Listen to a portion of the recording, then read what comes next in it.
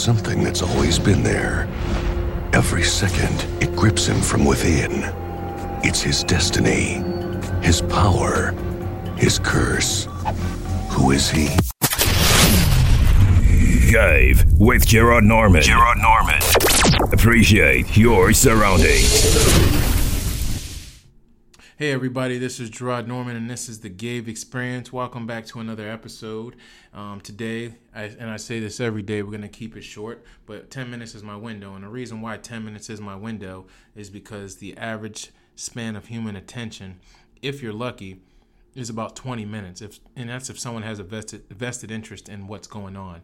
In this day and age, it's actually closer to 9 seconds for the average person. So what we're going to do today is we're just going to talk more about a 21-day challenge I just accepted for just showing appreciation and gratitude for someone every day for 21 days. And hopefully I'll be able to get my friend Ann on here to tell a little bit more, and hopefully we'll get more people contributing with us.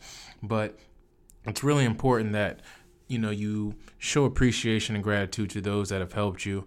I mean, for situations that you've been through, no matter what it is that's going on, no matter what it is that happens, there's always a learning experience. There's always something that you can learn from these misfortunes. And we talked about that in the last episode, recognizing opportunities that are usually disguised as misfortune is a skill. And it's really not a hard skill to learn. It's really about who you're around. And if the people you're around have that skill, you'll eventually master it too, because when you're around those certain type of people, like for me, for instance, I know that I have that skill. And if you're around me and you're always talking negative, if I like you, especially if I like you, I'm going to tell you a few times like, hey, you might want to, you're not doing yourself any favors. But for the most part, if that's how you operate, then I'm just not interested in hanging out with you. It's just a waste of your time and mine. You want to stay on the negatives. I want to always look at the positives. And there's just really no room for us to grow together, and that's just how I see things. And I don't sugarcoat that.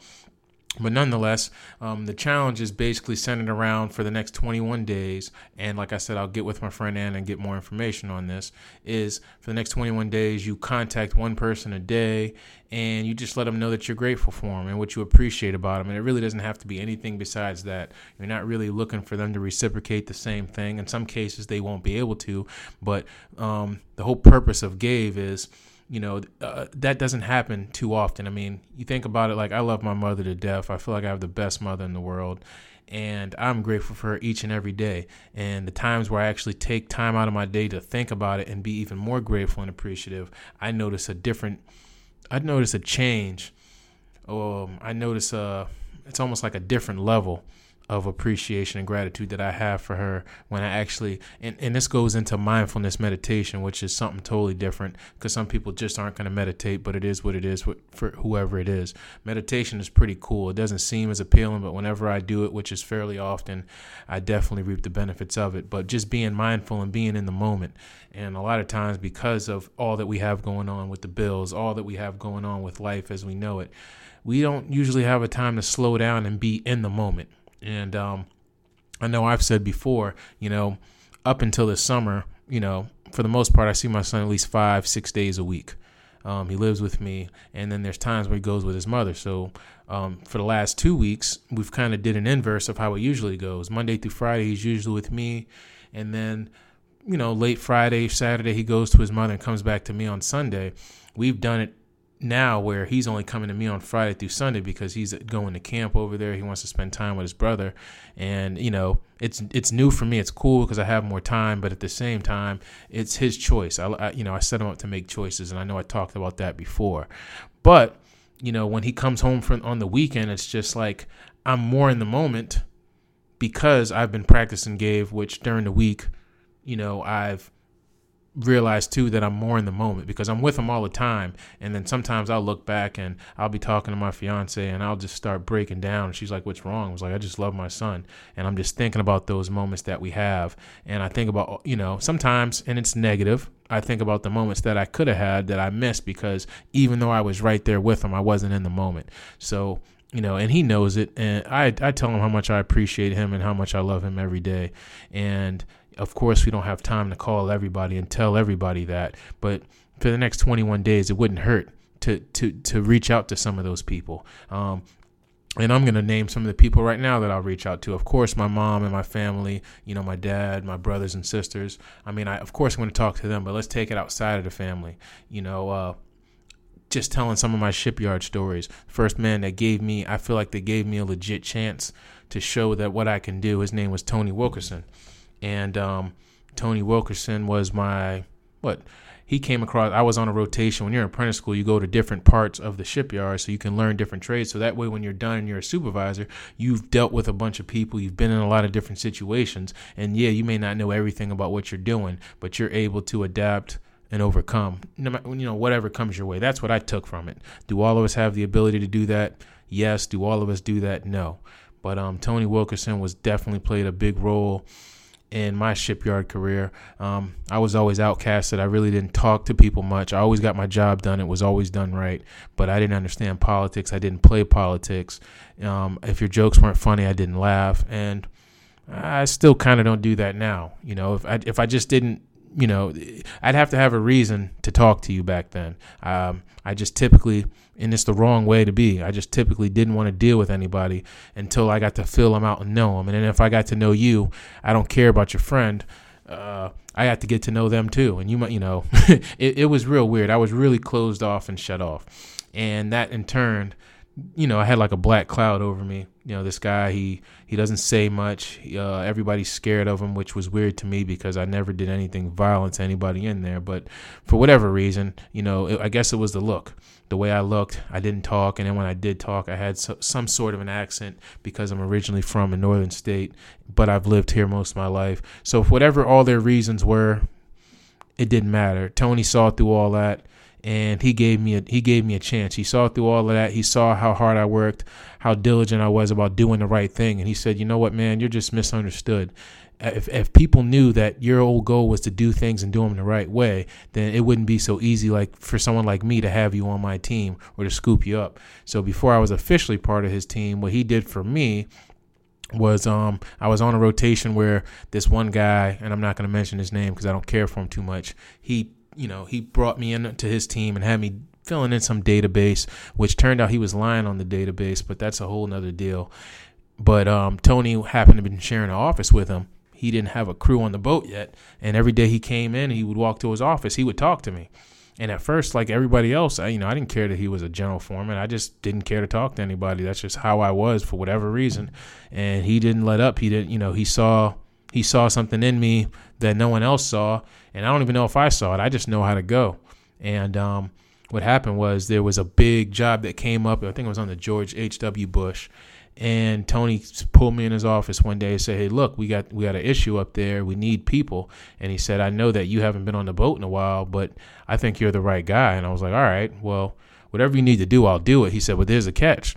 We were painters. I had to go and do critical work on the boat, which critical work requires all these different inspections and checkpoints and things of that nature.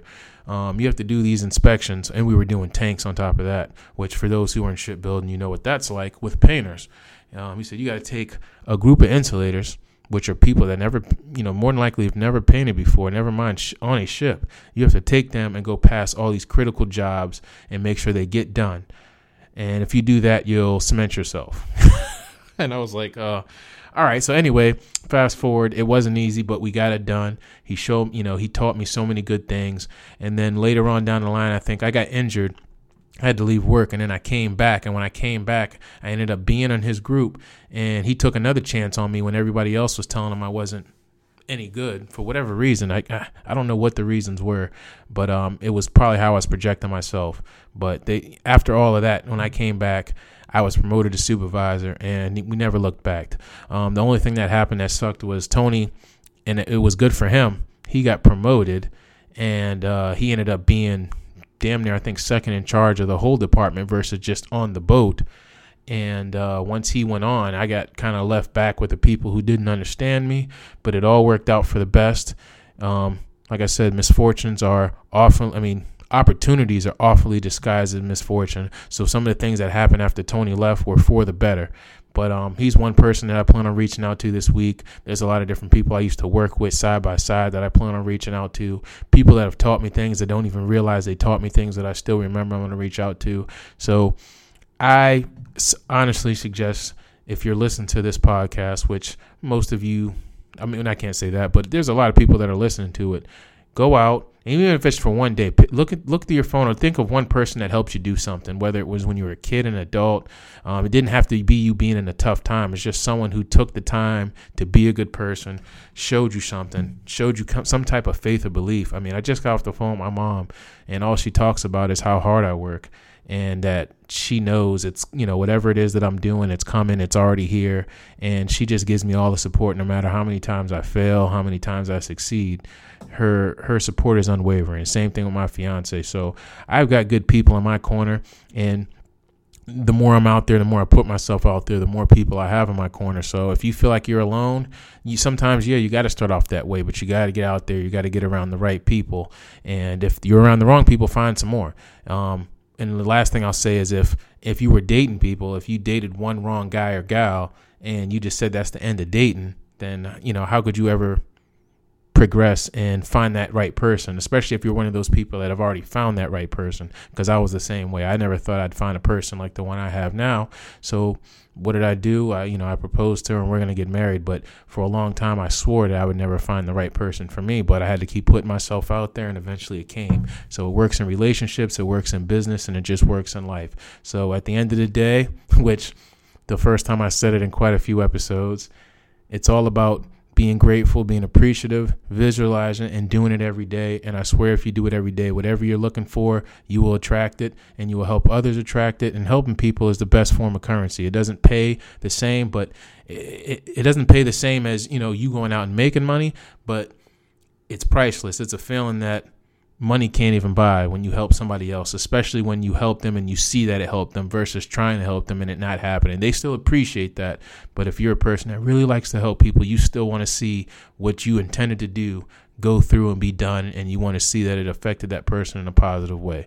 So we went over 10 minutes, but gratitude, appreciation, visualization every day. Look forward to the next episode, and look forward to some intriguing guests we have coming on. I know on Thursday, one of my favorite people, Greg Scott, is going to be in the building, and we should definitely have a lot of material for you all. So I think so much that we might have to turn it into different bits and segments. So as you can see, I'm kind of excited, and for those who know me, I really don't get excited that often, but when I'm around good people, good things, I can't help myself. Later. Gratitude, appreciation, visualization, every day. Gabe.